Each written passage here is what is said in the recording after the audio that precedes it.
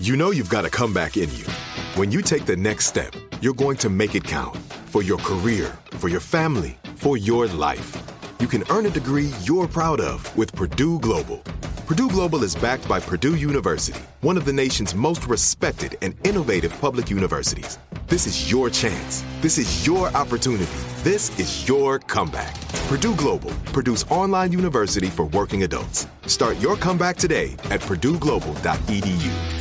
What's up, this your boy Lil Duval, and check out my podcast, Conversations with Unc, on the Black Effect Podcast Network. Each and every Tuesday, Conversations with Unc podcast feature casuals and in-depth talk about ebbs and flows of life and the pursuit of happiness. Unlike my work on stage, I tap into a more serious and sensitive side to give life advice and simply offer words of encouragement, yet remind folks to never forget to laugh. Every Tuesday, listen to Conversation with Unc, hosted by Lil Duval on the Black Effect Podcast Network, iHeartRadio app, or wherever you get your podcasts. Presented by AT&T. Connecting changes everything. Hey girlfriends, it's me, Carol Fisher, back with another season of the global #1 podcast, The Girlfriends. Last time, we investigated the murder of Gail Katz. This time, we're uncovering the identity of the woman who was buried in Gail's grave for a decade before she disappeared. Join me and the rest of the club as we tell her story. Listen to Season 2 of The Girlfriends, Our Lost Sister on the iHeartRadio app, Apple Podcasts, or wherever you get your podcasts. Family Secrets is a production of iHeartRadio.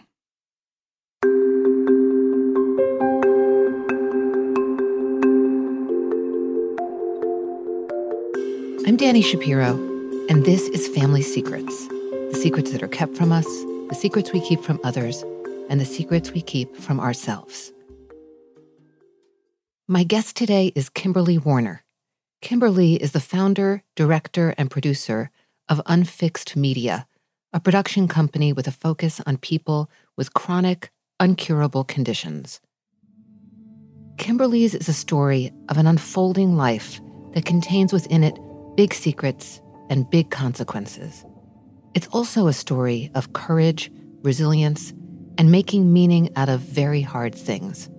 And by this, I don't only mean personal meaning, though that would be plenty, but rather the meaning that comes from illuminating and changing the lives of others through advocacy, generosity of spirit, and art.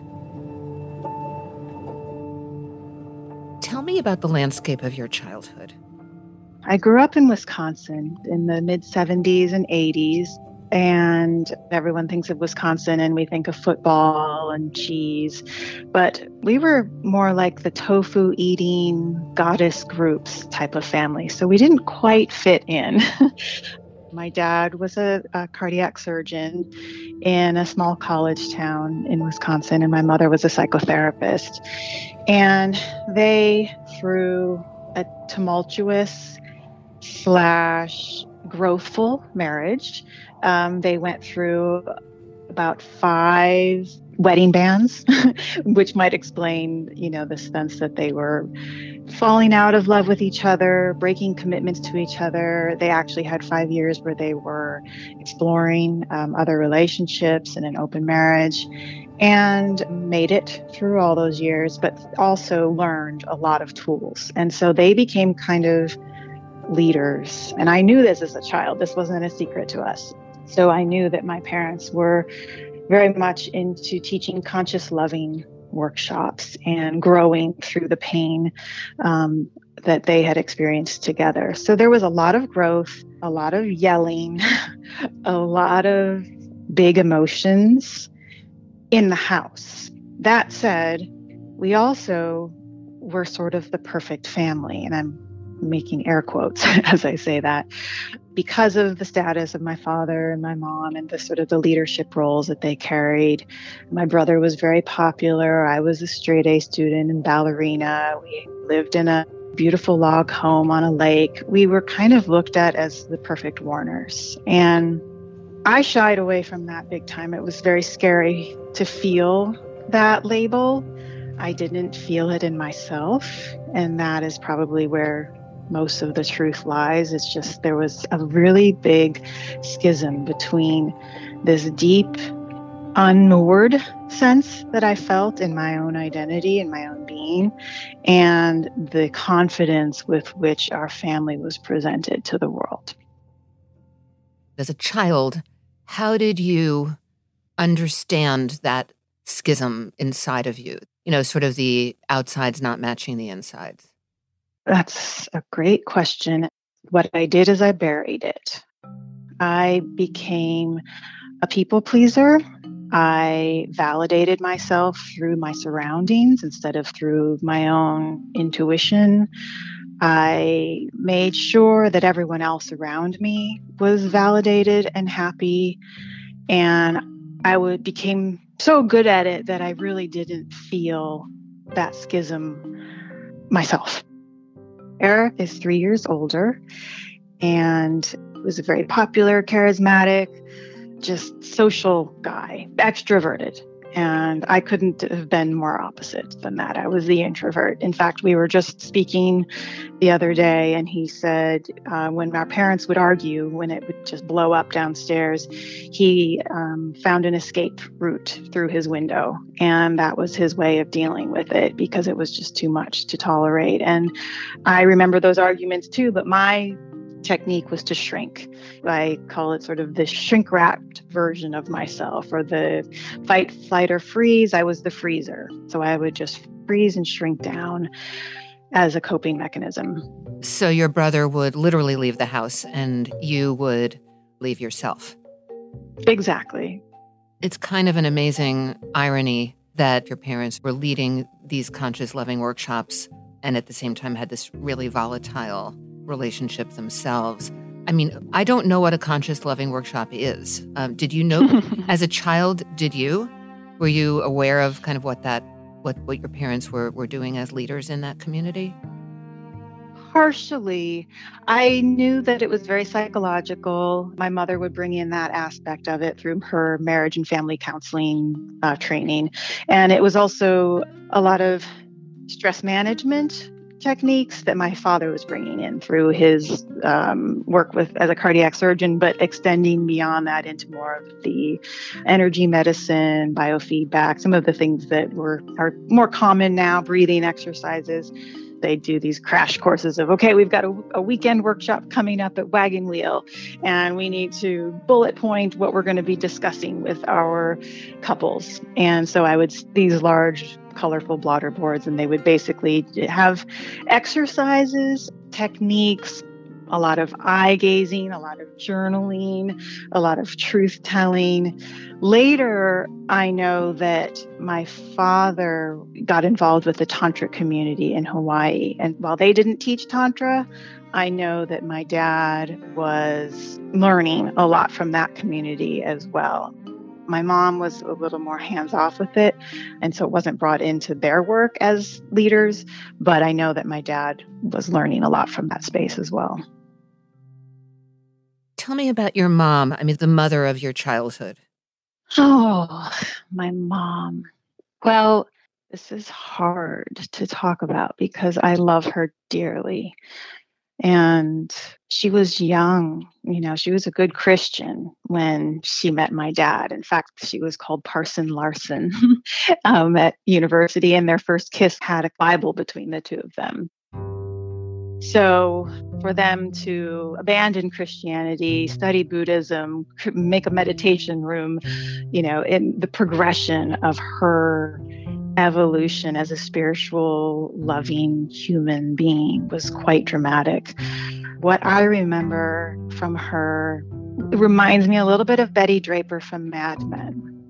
There was so much pain beneath the surface, but she had to keep it all together. My dad was very chaotic with his emotions, with his schedule, his commitments. And so for her, she did her very, very best to raise a good family, help Eric and I feel safe, but at the cost of feeling like there was a truthfulness in her own being, and therefore, by default, me feeling like it was safe for me to feel truthful with my feeling, like it needed to be a certain way in order to keep up the appearances of this, because if one thread was pulled, the whole thing would unravel. And she, to her credit, dug deeply into this place of forgiving over and over again with my father because of the affairs, and trying to grow herself with this. This is my partner.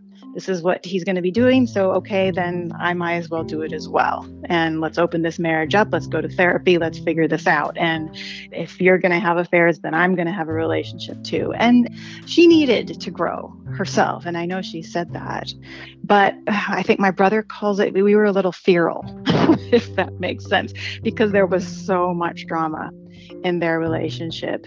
My mom did a great job at making sure the meals were there, the ballet classes were paid for, the family trips were planned, the house was beautiful.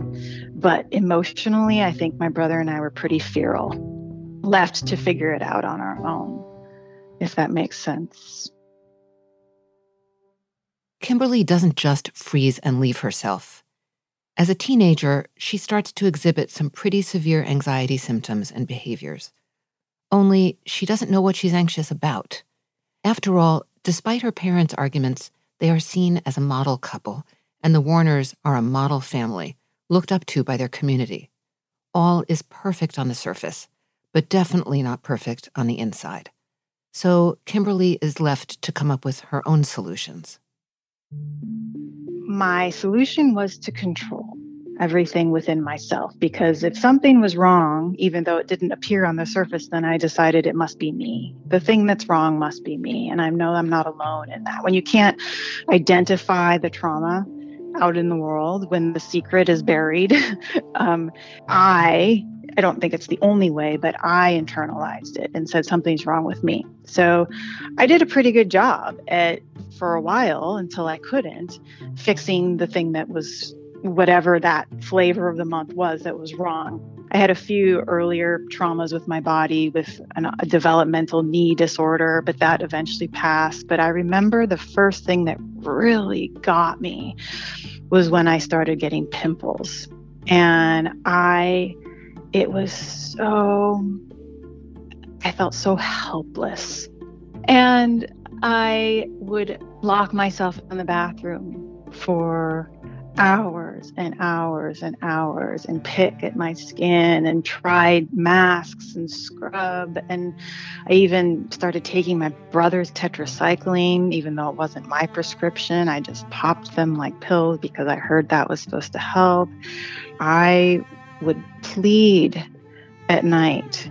I would leave the bathroom after just an inflamed face of skin picking and scrubbing, and I wanted nothing more.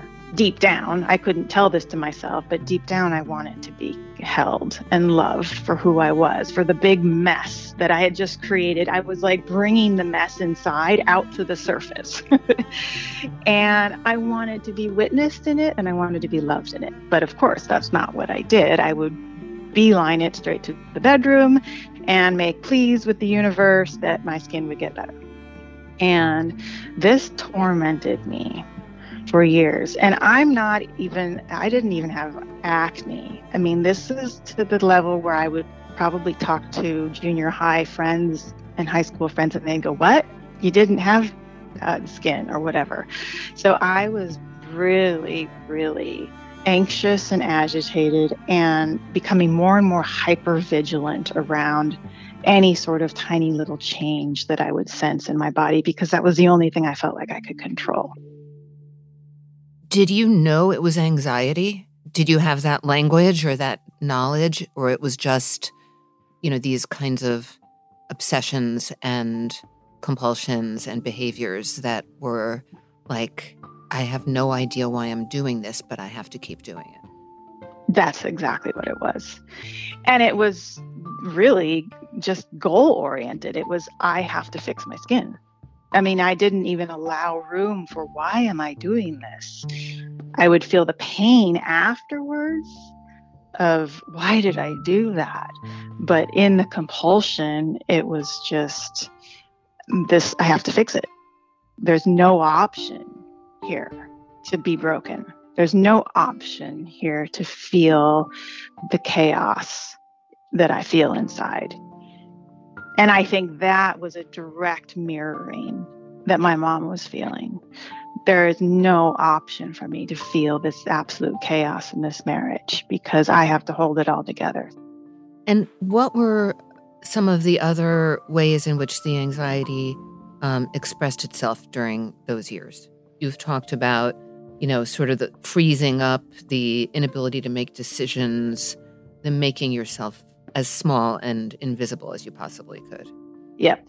And really getting a sixth sense for what other people wanted to hear and feel and see. And so a version of the shrink wrapping, nobody probably would say I was introverted because I also developed a really good social extroverted self in order to please the people that needed me to be that way. So I definitely had a chameleon quality that was ultimately the goal was to protect that fragile, vulnerable truth that was me. And that was the part that was never allowed to surface. The chameleon could surface. So it varied. The techniques varied based on the environments that I was in. During this fragile and vulnerable time in Kimberly's teenage life, she and her mom are on a walk one day when her mom tells her, in a very blunt and academic kind of way, that it's possible her father isn't, in fact, her biological father.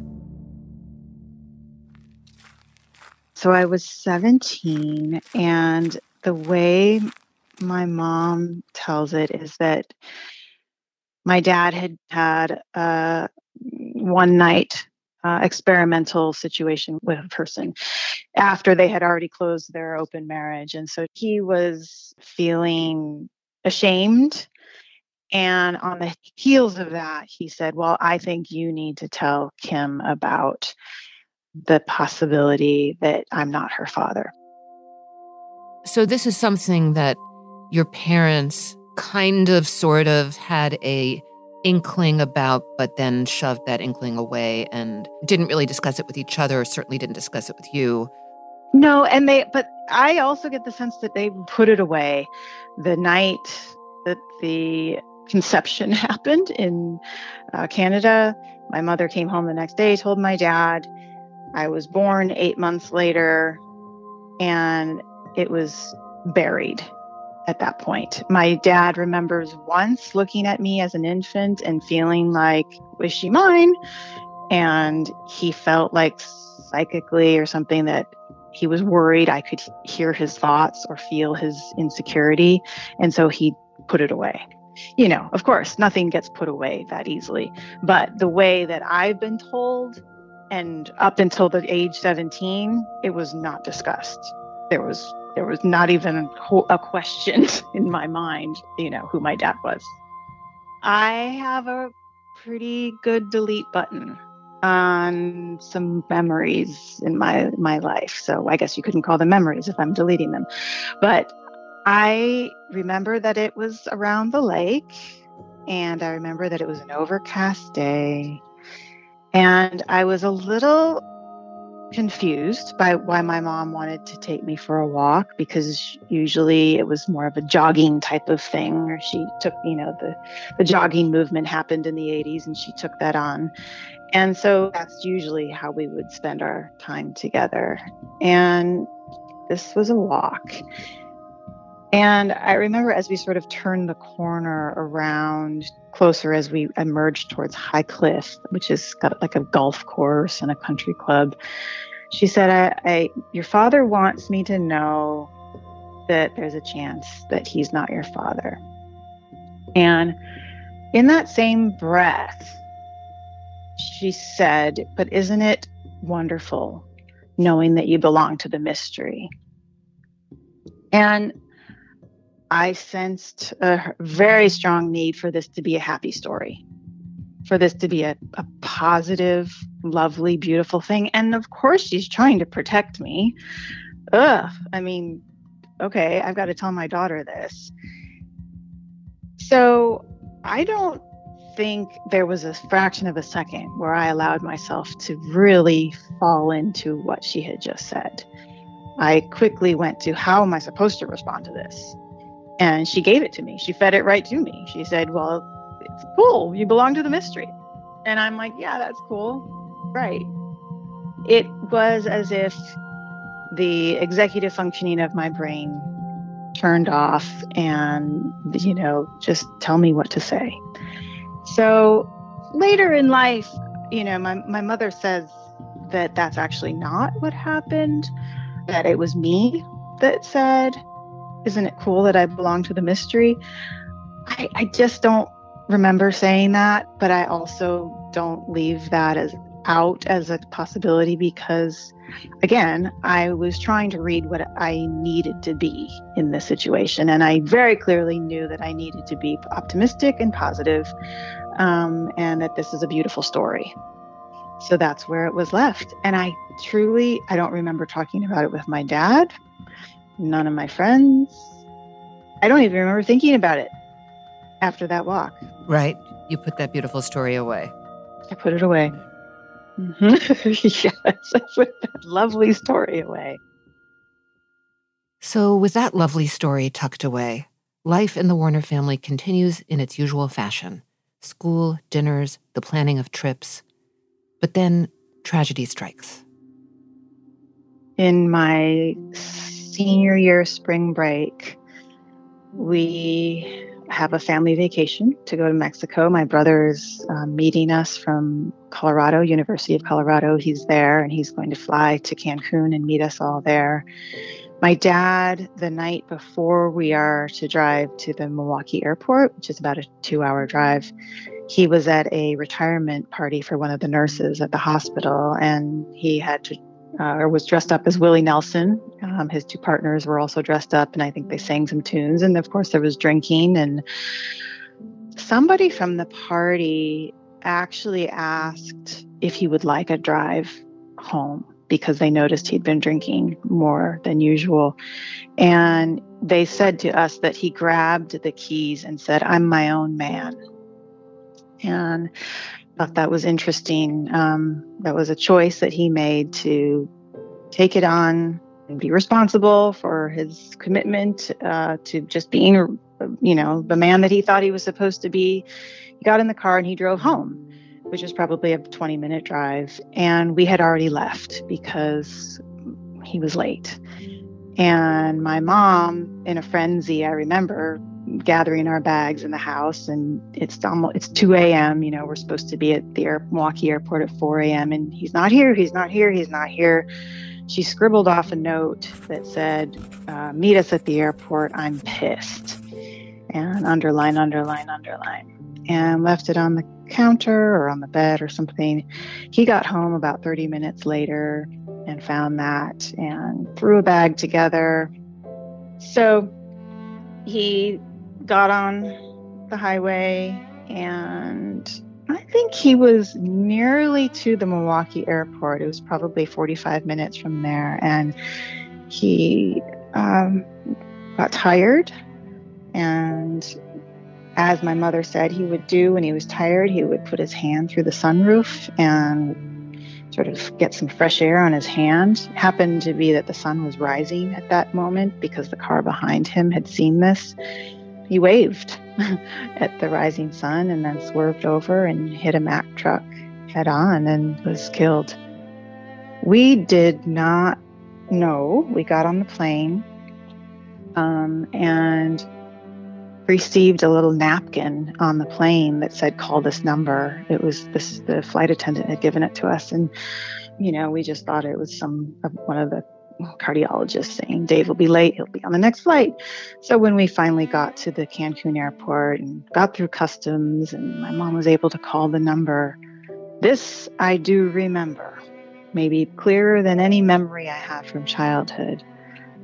She turned to me and her beautiful mouth with her lipstick-stained lips said, "Dad's dead." This was the coroner's office from Fredonia, Wisconsin. And, that was the end of chapter 1 in Kim's life. That moment, that something ended there. And of course, I didn't know how to feel that. My coping was denial, and I denied it all the way home. We waited for my brother to arrive, watched him fall to his knees and scream, and felt all of their very open emotion, which made me feel smaller and smaller and smaller because I didn't have space for my way, nor did I know what my way was, but it wasn't their way. So I went into denial and then also justification and just decided, well, he's closer to me now because he's dead. I really didn't leave room for any pain or sadness, real pain or sadness. I went through the motions. I went to therapy. I cried. I wrote letters to my dad. I shared something during his memorial service, but I didn't really feel the deep, deep ache and chaos. It was too much. It was too much for me. Did you, in the next period of time, did you return to the question of whether he was your biological father, or did that lovely story stay buried for that period of time? Gone. Totally gone. Not even if there was any bit of it that was still lingering in my psyche even before his death obliterated it.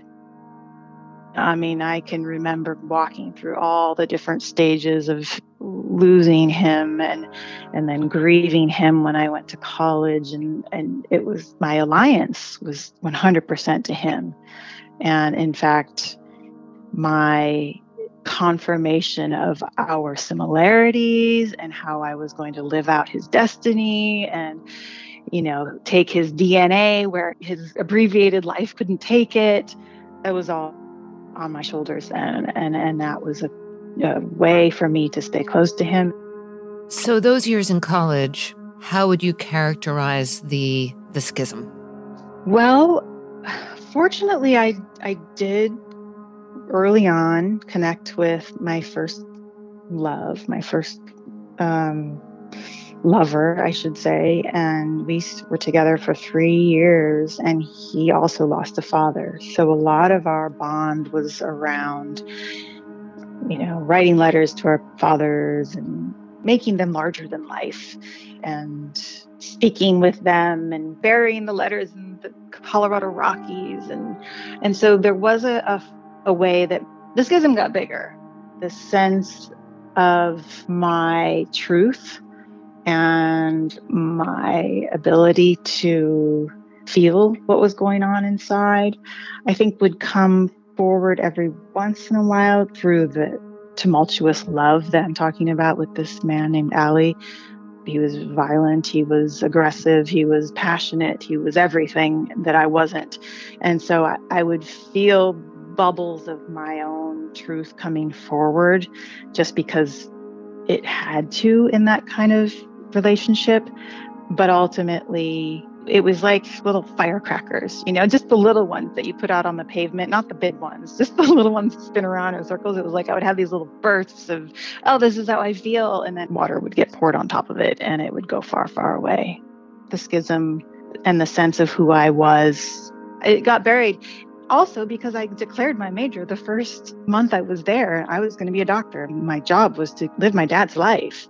I was at a wonderful liberal arts school that had all these incredible creative classes and professors. I didn't touch those outside of the requisites. I had this deeply creative life inside, but I didn't allow that to come to the surface because I was supposed to make my dad happy in the afterlife. He did not want that for me. This was not something I ever felt, the pressure from the outside. This was something I created myself. We'll be right back.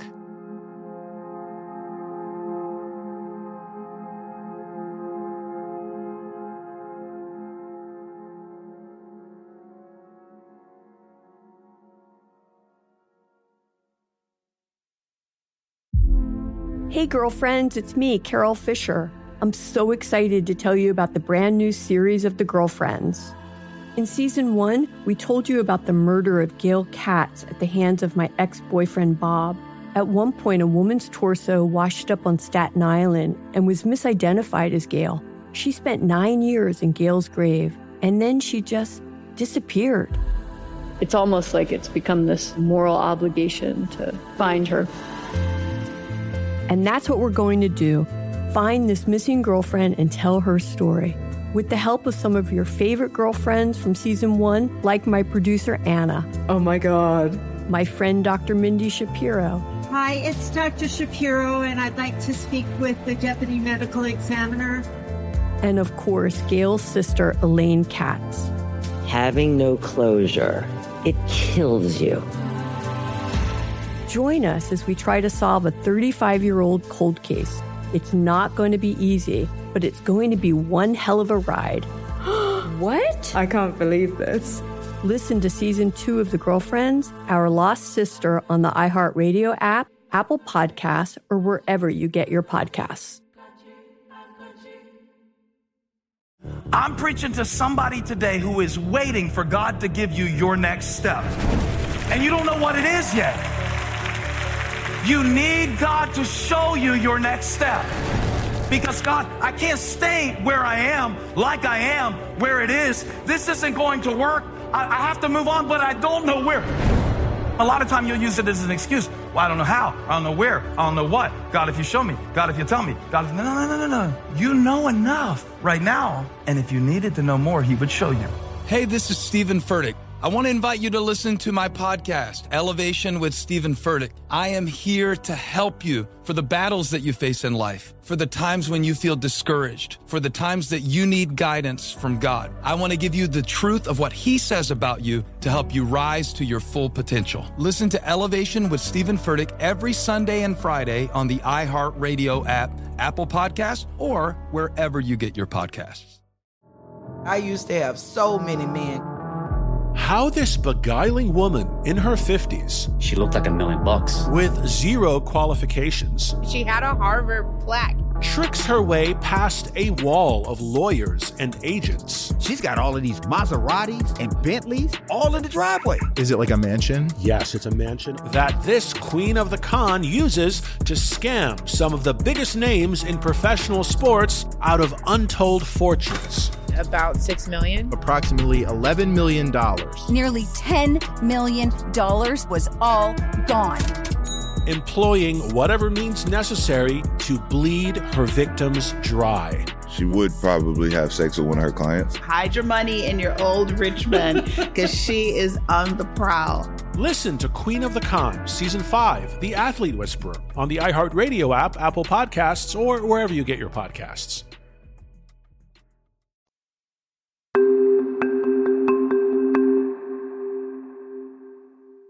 When Kimberly is 21, she's just graduated from college when she's diagnosed with something called autoimmune Graves' disease, an affliction which in many ways results from being in a near constant hypervigilant stress state. It is 100% like being on 12 cups of coffee. I didn't drink coffee. To this day, I can't even drink green tea. But my nervous system was so wired into the sympathetic state that my brain at that point was feeling like something is always wrong. I wouldn't cognizantly say something is wrong, but my nervous system was on a red alert all the time. And I'm sure, I read books when I first was diagnosed with Graves' disease. Of course, I wanted to fix it. That was my solution. And their solution in the 90s is to cut the thyroid gland out and medicate for the rest of your life. I was losing weight rapidly and eating just gobs of calories every day. And it just was not hands shaking, armpits sweating, just not sleeping, insomnia. It's almost as if I was lifting off planet Earth. So the solution was to cut it out, but I did not want that. And I attacked my mom and dad's library of natural health cookbooks and herbal books and psychotherapy, everything on their self-help shelves.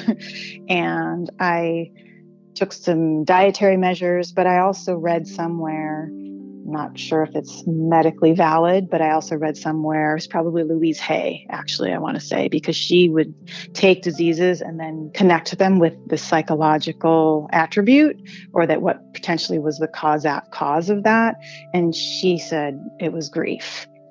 And at the time, all of this was the Bible to me, because it was a form of control. Oh, it's grief? Okay, well then I better go do more grief work. What wasn't being talked about was trauma, PTSD, nervous system that's stuck in a sympathetic mode. And none of that was being talked about. It was more about how do we control this and how do we eliminate the cause.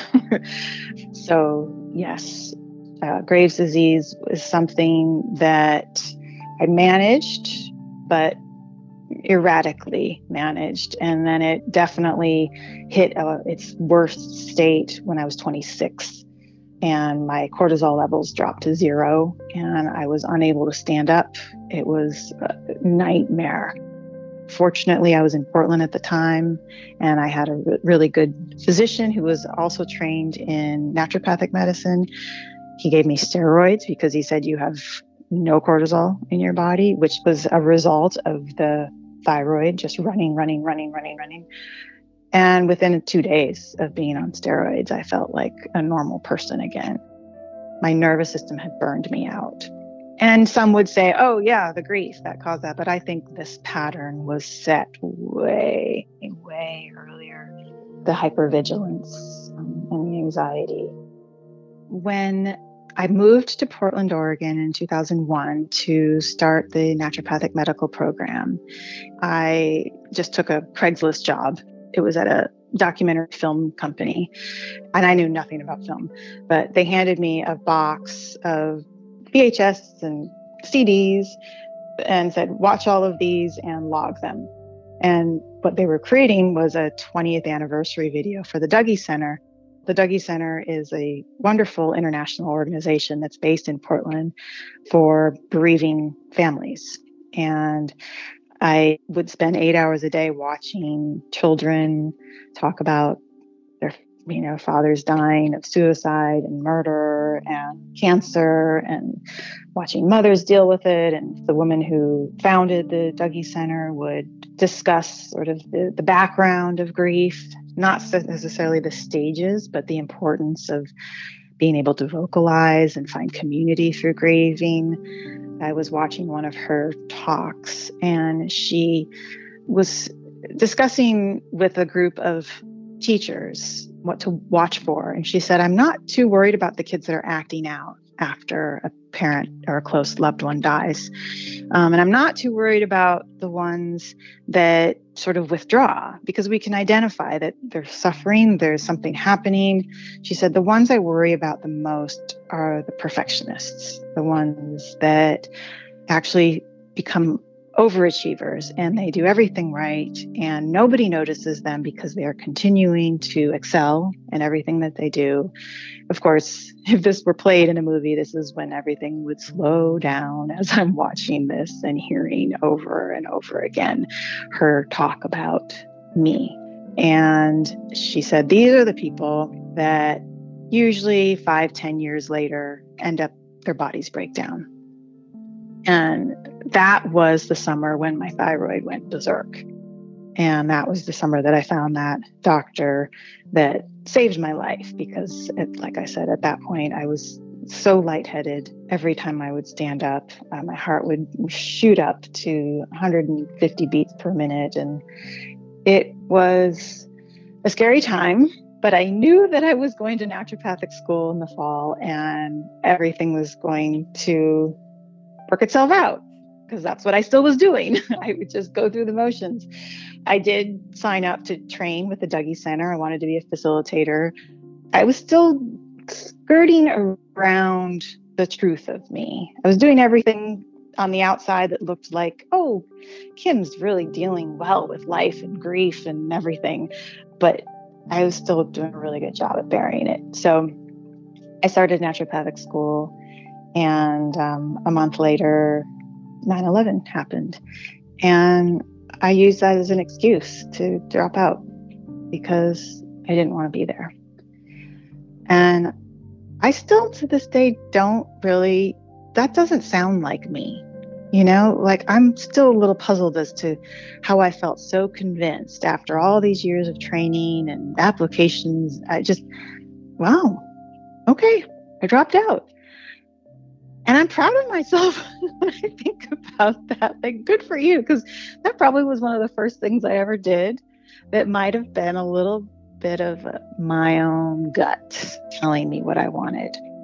Yeah, that makes a strange kind of sense. And also, I think that when there's a tragedy on a mass scale, like 9/11 was, there's a way in which if there's been, a tragedy in an individual life, or suddenly there's this collective grief, this global grief, there's a way that it can chip away at and create kind of a ripple effect with individual grief. Mm-hmm.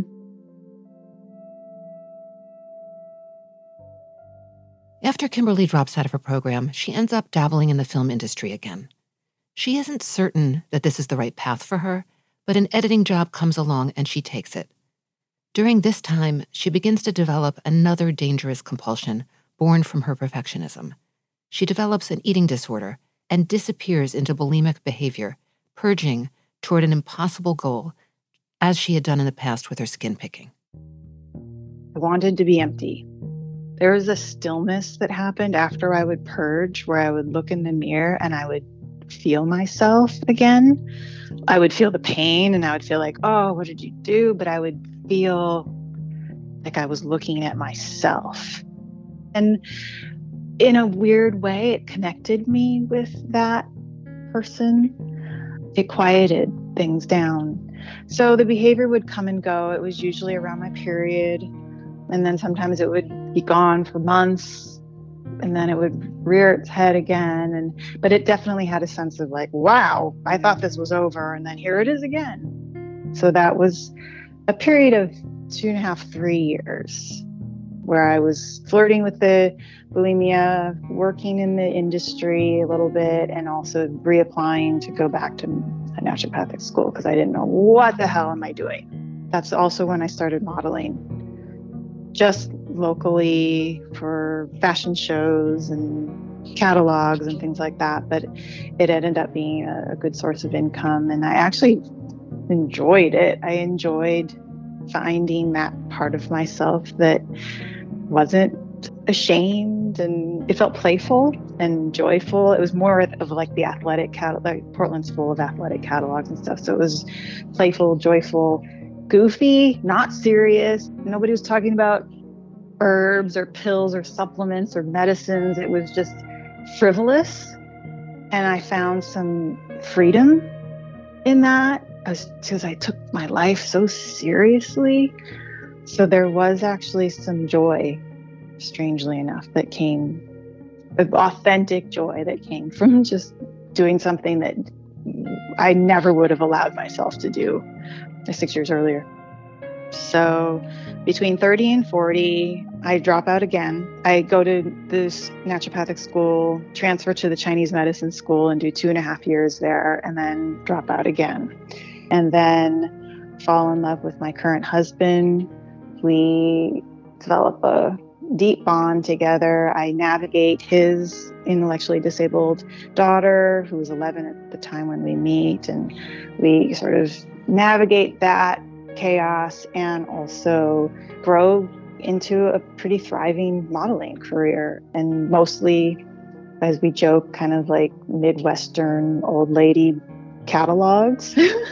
But boy, we had fun and we just traveled the world and met some wonderful human beings and enjoyed that part of being a woman and celebrating my body in a way I'd never had before, and having friendships that felt deep and rich.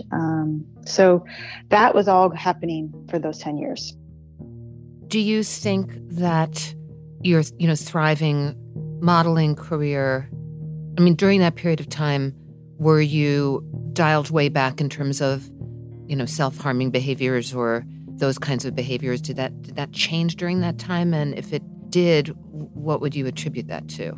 Yes, all of it went away. It literally went away. I still carried a lot of anxiety, but I attribute it partially to finally exiting the pressure I was putting on myself to become a physician, and even more so to the partner who is now my husband, because he really rejected the fix-it world. In fact, I did it with his daughter when I first met her. Oh, she's got intellectual disabilities. Let's put her on a gluten-free diet. Let's take her to get Reiki. Let's do all these things. Let's fix her. And he was like, I want to love my daughter the way she is.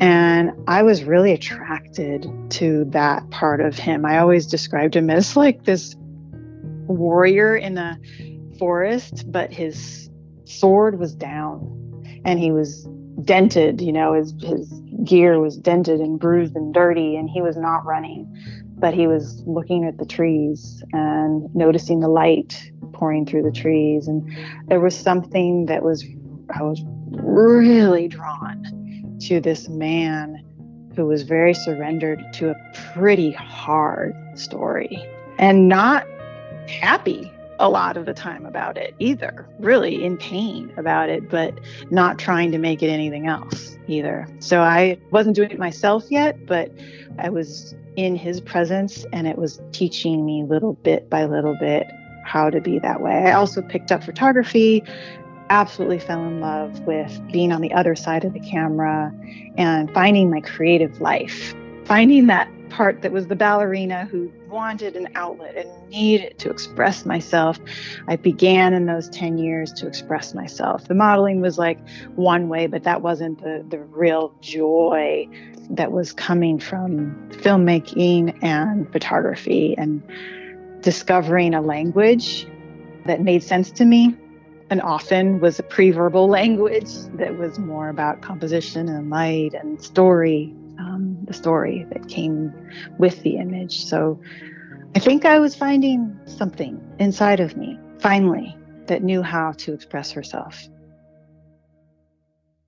Kimberly's dented warrior is named Dave. In 2012, she and Dave take up cycling together. They spend their weekends biking a 26-mile loop around Portland, stopping to lie in the grass and enjoy each other's company. When winter comes, it's too cold to ride, so they take a break from their weekend ritual. In fact, Kimberly has another wintertime ritual. Ever since her dad passed, she and her mom spend a week together in Mexico. So February of 2014, we were in Mexico taking our morning long walk, and she starts retelling the story, which we've heard before, of this wonderful one-night stand she had in Toronto at the Mariposa Music Festival with a man named Charlie. And of course, this is post her telling the story around the lake, when there's a chance that your dad isn't your dad. This was tied, this story that she would tell about Charlie in Toronto was tied to that. So if there ever was a father that wasn't your father, this would be the man. And I ended up just listening to her tell the story, but she brought out so many more details on this walk. She remembered his last name. She remembered that he had a television show in Wisconsin, and it was called Long Ago Is All Around. And I was like, oh, what an interesting guy. I remember on the flight home, I had a layover in Denver, and I Googled his name finally, the full name, because I was never able to Google the full name before. And up pops one of his albums. He was also a musician and a poet. And the album picture took my breath away because it was the male version of me. And I didn't say anything. I flew home the last leg, pulled up the photo as soon as Dave picked me up at the airport, and I didn't, without any context, I showed it to him and I said, who does this look like? And he said, I don't know, but it could be your dad. And something opened up in me of like, I need to investigate this more. I have more information. And so fast forward to Mother's Day of that year, I visit my mom for Mother's Day, and On the way home, again, I guess I do a lot of things in the airport, finding out the producers of that album, and it was the University of Wisconsin. And so I called the University of Wisconsin library from the airport, and I said, can you find any more information about this man named Charles Brouwer? And she said, oh, it's 8 o'clock at night. I have nothing else to do. Let me get on it. I received an email that Monday morning that had his obituary in it. Charles Brouwer's obituary. He died in a sailing accident in 1985 when he was 36 years old. So I was 10 years old, and he was never found. His body was never found. He started to go through the roof that week, breathlessly, almost impulsively trying to get as much information when I could about this person.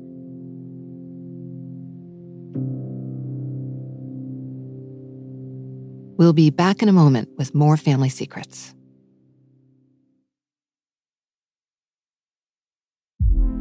Hey girlfriends, it's me, Carol Fisher. I'm so excited to tell you about the brand new series of The Girlfriends. In season 1, we told you about the murder of Gail Katz at the hands of my ex-boyfriend Bob.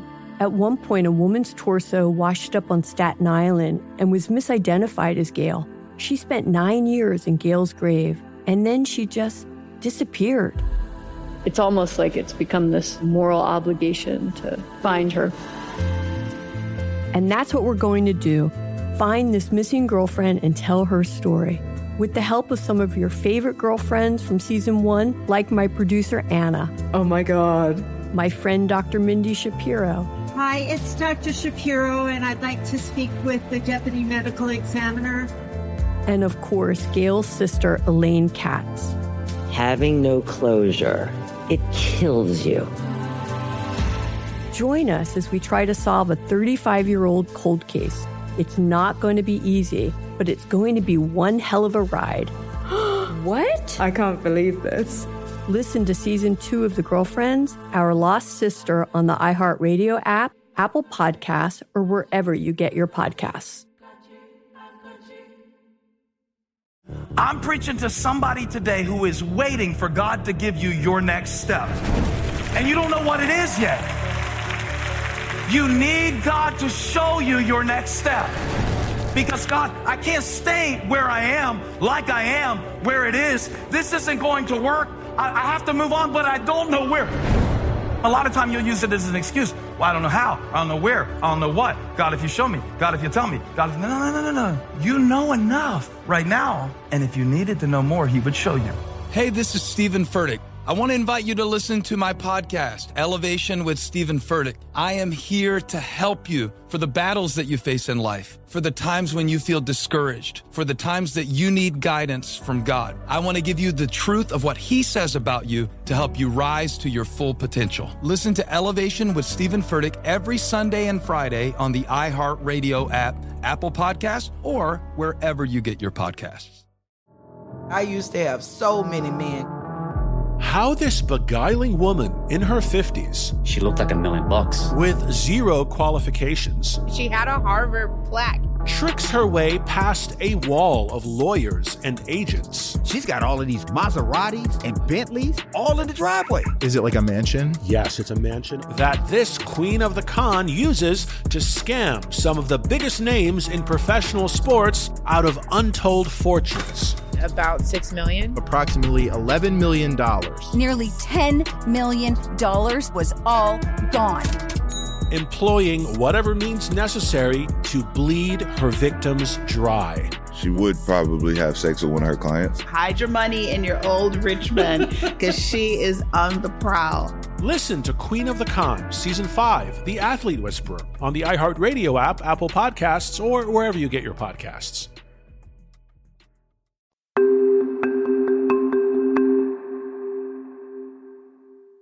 Remember Dave and Kim's bike rides?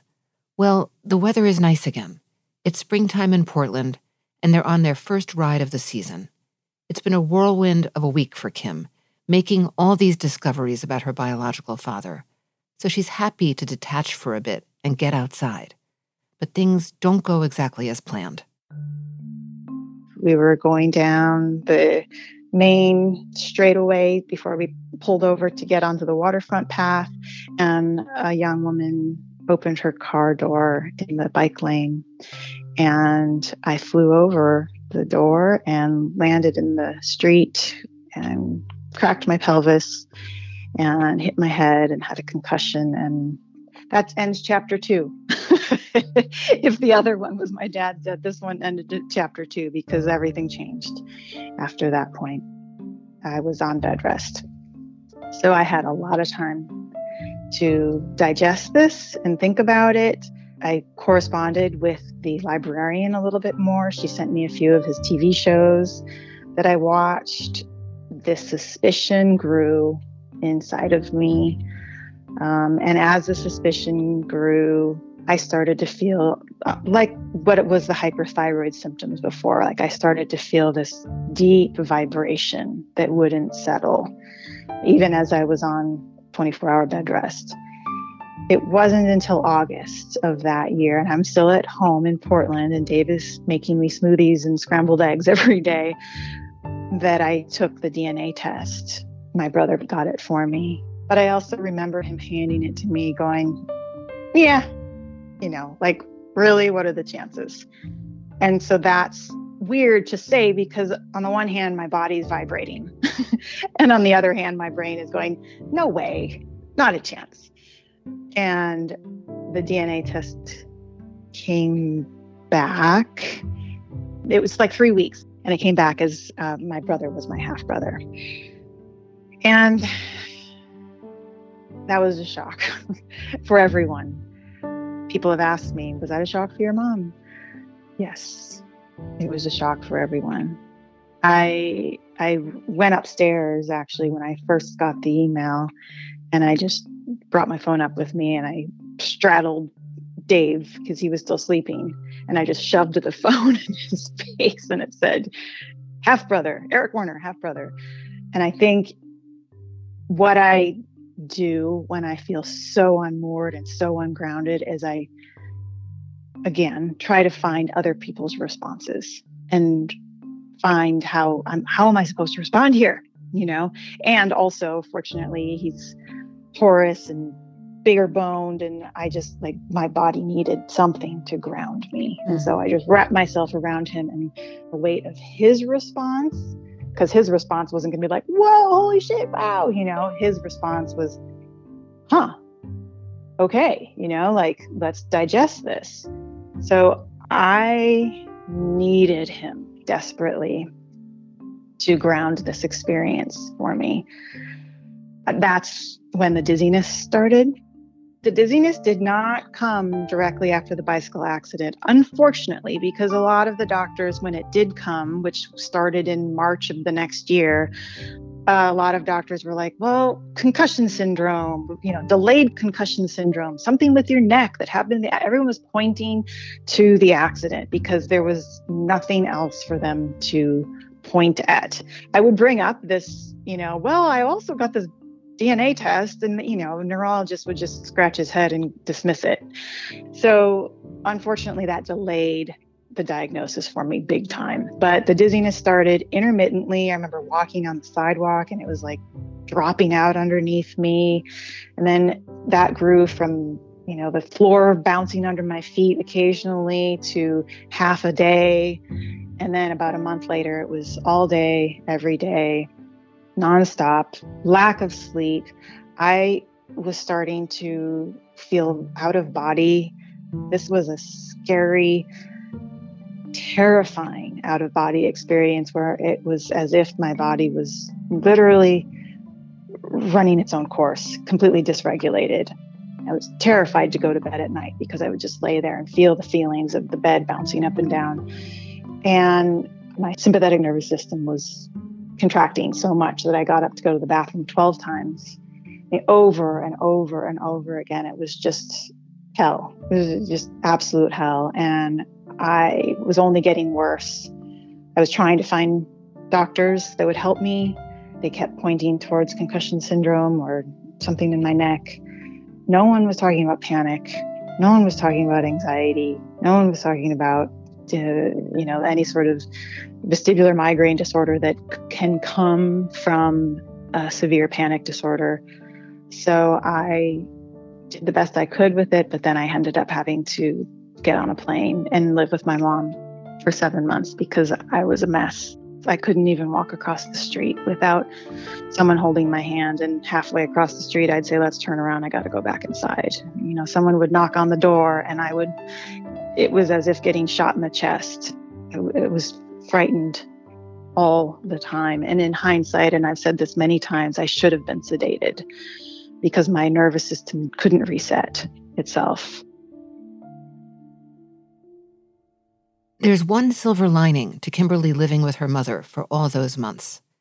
In all that togetherness, a moment finally arrives in which her mother is not managing Kimberly's reactions and telling her that it's lovely and wonderful to be part of a mystery. Instead, her mother actually apologizes to her. My mom doesn't cry a lot, but when she does, it gets my attention. And her jaw starts to tremble, and her beautiful glassy eyes get even glassier. And she was about 6 inches from my face, and she grabbed my arms, and she looked in my eyes, and she said, "I'm so sorry. I'm so sorry I didn't protect you." Protect me, meaning tell you the truth. Not that she even knew.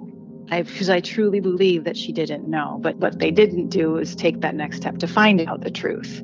So she was more concerned about keeping things together than finding out the truth and potentially having everything fall apart.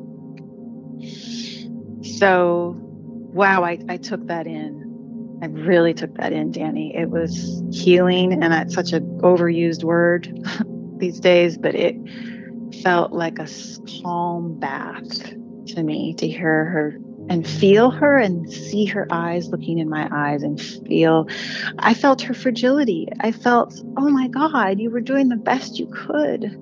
You were truly doing, and all you ever wanted was to protect me. All you ever wanted was to protect me under a really, really, really challenging situation.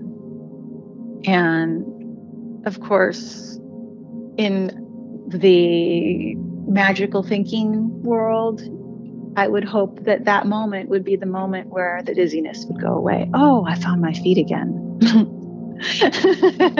Wouldn't it be nice if everything was that neat and tidy? Wouldn't it? I had a lot of those, though. I'm like, oh, this is it. Here's the moment. This is it. I'm better. But no, that didn't happen. But it did deeply connect me to her story as a young woman trying to figure things out, the chaos, the insecurity, and it helped me feel compassion for her and also for myself through all of that. It just softened everything. When did you actually receive the actual diagnosis, the actual syndrome reason that this was happening? Years later. Years and years and years. Well, it happened in the pandemic. It was 2020 because I was able to find a neurologist who specialized in this in Texas, and he was doing telemed. So I didn't have to fly to Texas to see him. And he listened to me for 30 minutes and said, "You have Malladay-Barkman syndrome." And it was a spontaneous onset, and spontaneous onset happens typically when someone goes into a deep state of panic and the neurotransmitters just get really jumbled up.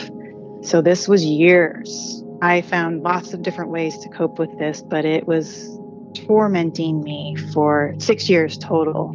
I'm on 8 years now, and now I have medication that's helping tremendously, but I've also found psychologically a way deeper relationship with the chaos within myself and allowing it and being compassionate with it and loving it, that it basically tells my brain I'm not in danger anymore.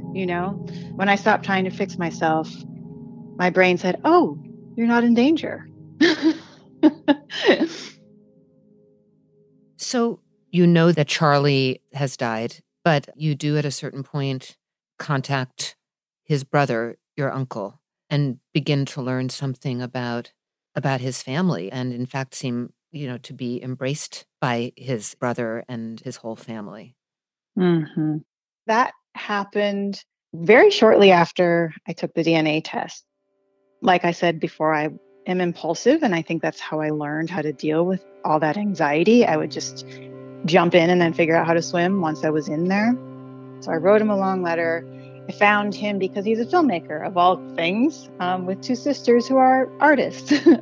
And I wrote the letter to his studio and gave a lot of qualifiers in there that said, please throw this away if this is bringing up too much trauma. You think I'm a lunatic. I'm sorry. Just hear me out. I don't want anything from you. I just thought you should know. I won't have any hard feelings if you don't reach out. Anyway, qualifier. He read the letter, and then his sisters were visiting. A couple weeks later, he printed it out, shared with them, and wanted to observe them reading it. And all of their responses were, first of all, we kind of thought this was going to happen because apparently my biological father was quite a ladies' man. And they wanted it to be true. They loved their brother deeply. A couple years ago, Dave asked my uncle, how did you respond when you first read that letter? What was the very first thing you thought? And he reached his hand out to me and looked right in my eyes and said, I wanted it to be true.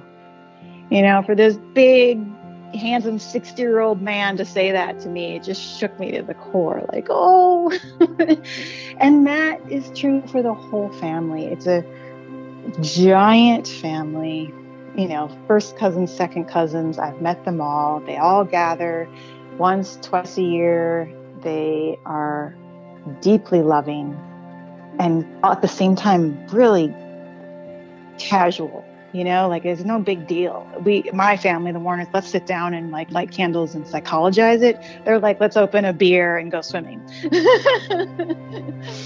So I felt at home, and I still feel at home with them. We visit every year.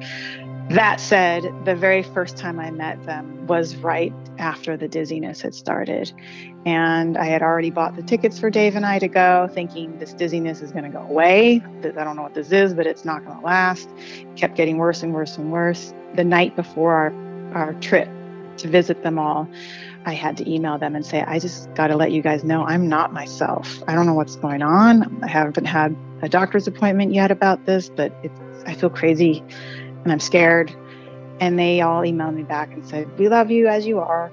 Just come. Even if we see you for 5 minutes and give you a hug and then you go sleep the whole time, that's fine with us. We love, it was just like, don't worry, no big deal. So we went, and I was scared the whole time and also deeply loved in that, which is kind of cool to feel. Like when I first met them, I was a mess, absolute mess. I mean, I even went to urgent clinic once. It was bad. And they just were like, cool, let's go for a road trip. Let's go drive, and drop you off when you need to. And here's a snack. And, it was very sweet and healing. And that continues to this day to be my experience with my new family. Meaning and purpose is really important when we are navigating chaos. But I do feel that I am in a best place I've been in my entire life. And I can honestly say that's because of all of the hardship and the dysregulation and the pain and the suffering. It's brought me to a place of peace now. And I'm still dizzy, not as dizzy as I used to be, but I am peaceful in the dizziness. And it's because I finally stopped caring. Not stopped caring about life. I love my life, but I stopped needing to fix myself. I stopped needing to be a certain way in this world. The dizziness forced me to be exactly as I was because I could not fix it. In 2019, I started a documentary project called Unfixed. And this was before I was medicated, but I was realizing I was done trying to find doctors to fix me because I'd spent too much money and I was not getting any better. So I thought, well, I'm just going to find some people that are living with chronic illnesses that are doing the same thing, because I don't know how to do this. All I have on my shelf are self-help books. And I don't know how to unself-help myself. So my first subject was an ALS patient. And my second subject had trigeminal neuralgia, which is also known as the suicide disease. People that were living with excruciating and actually terminal disorders. I was asking them, how are you embracing this? And what does it look like when you hit rock bottom? What do you tell yourself? And how does your heart feel when the disappointment continues? And I'm, just really trying to understand this process. Again, maybe in a way because I couldn't find my own feelings still. I'm trying to find what I'm feeling by hearing other people tell me. And then, oh yeah, that sounds right. And then the pandemic happened. And I had 20 subjects for this film, and I was unable to continue doing sort of the large film crew situation. And I was desperately looking for their answers. So I decided to start having them record their answers into their smartphones. And we turned it into a docuseries for 2 years. Every month they would reply to questions as profound as, would you let go of everything you've learned since your diagnosis in order to be healed? Or as simple as, what's food like for you? And we just finished one a couple months ago on sex and what's intimacy like. And it's just was a deep handshake with humanity. I got the experience of feeling my own brokenness in community. And while they were submitting their videos and answers, I would submit them my answers so that they didn't feel like they're just sending them into this black box. And so we learned about each other. And Unfixed became so much more than a documentary. It became a community. It became a way for me to unwind my nervous system into allowing instead of fighting. And what really became clear was that once I finally just allowed the brokenness and the dizziness and the anxiety to just be there, my brain didn't feel that it was in danger anymore, because it can only feel in danger if I'm trying to get rid of it. And so my nervous system was like, oh, cool, it's okay. And that's why I can say now that, yeah, I'm actually quite dizzy today, because I definitely get dizzier when I'm nervous. And I was excited about this call. And yes, the room is moving around. Is it bothering me? No, because my brain knows I'm fine. And I'm not going to do anything to try to fix it. I'm just going to enjoy this conversation with you. So the dizziness specifically, has been a profound teacher for me in allowing experiences to be as they are, and to hold them and to love them and to have compassion for them, and conversely or simultaneously see and hold and love that in others as well. So I feel such a solidarity with humanity now that I never, ever experienced before. I'm calm and I'm happy and I'm peaceful. I never thought this was possible, given the way that I used to feel in this body of mine.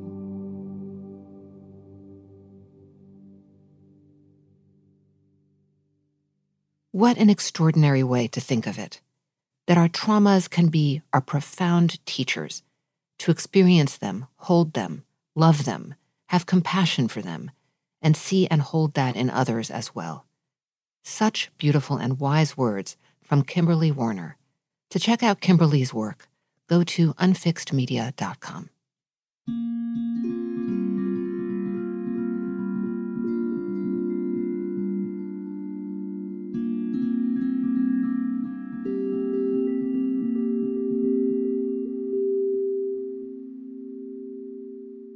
Family Secrets is a production of iHeartRadio. Molly Zakur is the story editor, and Dylan Fagan is the executive producer. If you have a family secret you'd like to share, please leave us a voicemail and your story could appear on an upcoming episode. Our number is 1-888-SECRET-0. That's the number 0. You can also find me on Instagram at Danny Writer, And if you'd like to know more about the story that inspired this podcast, check out my memoir, Inheritance.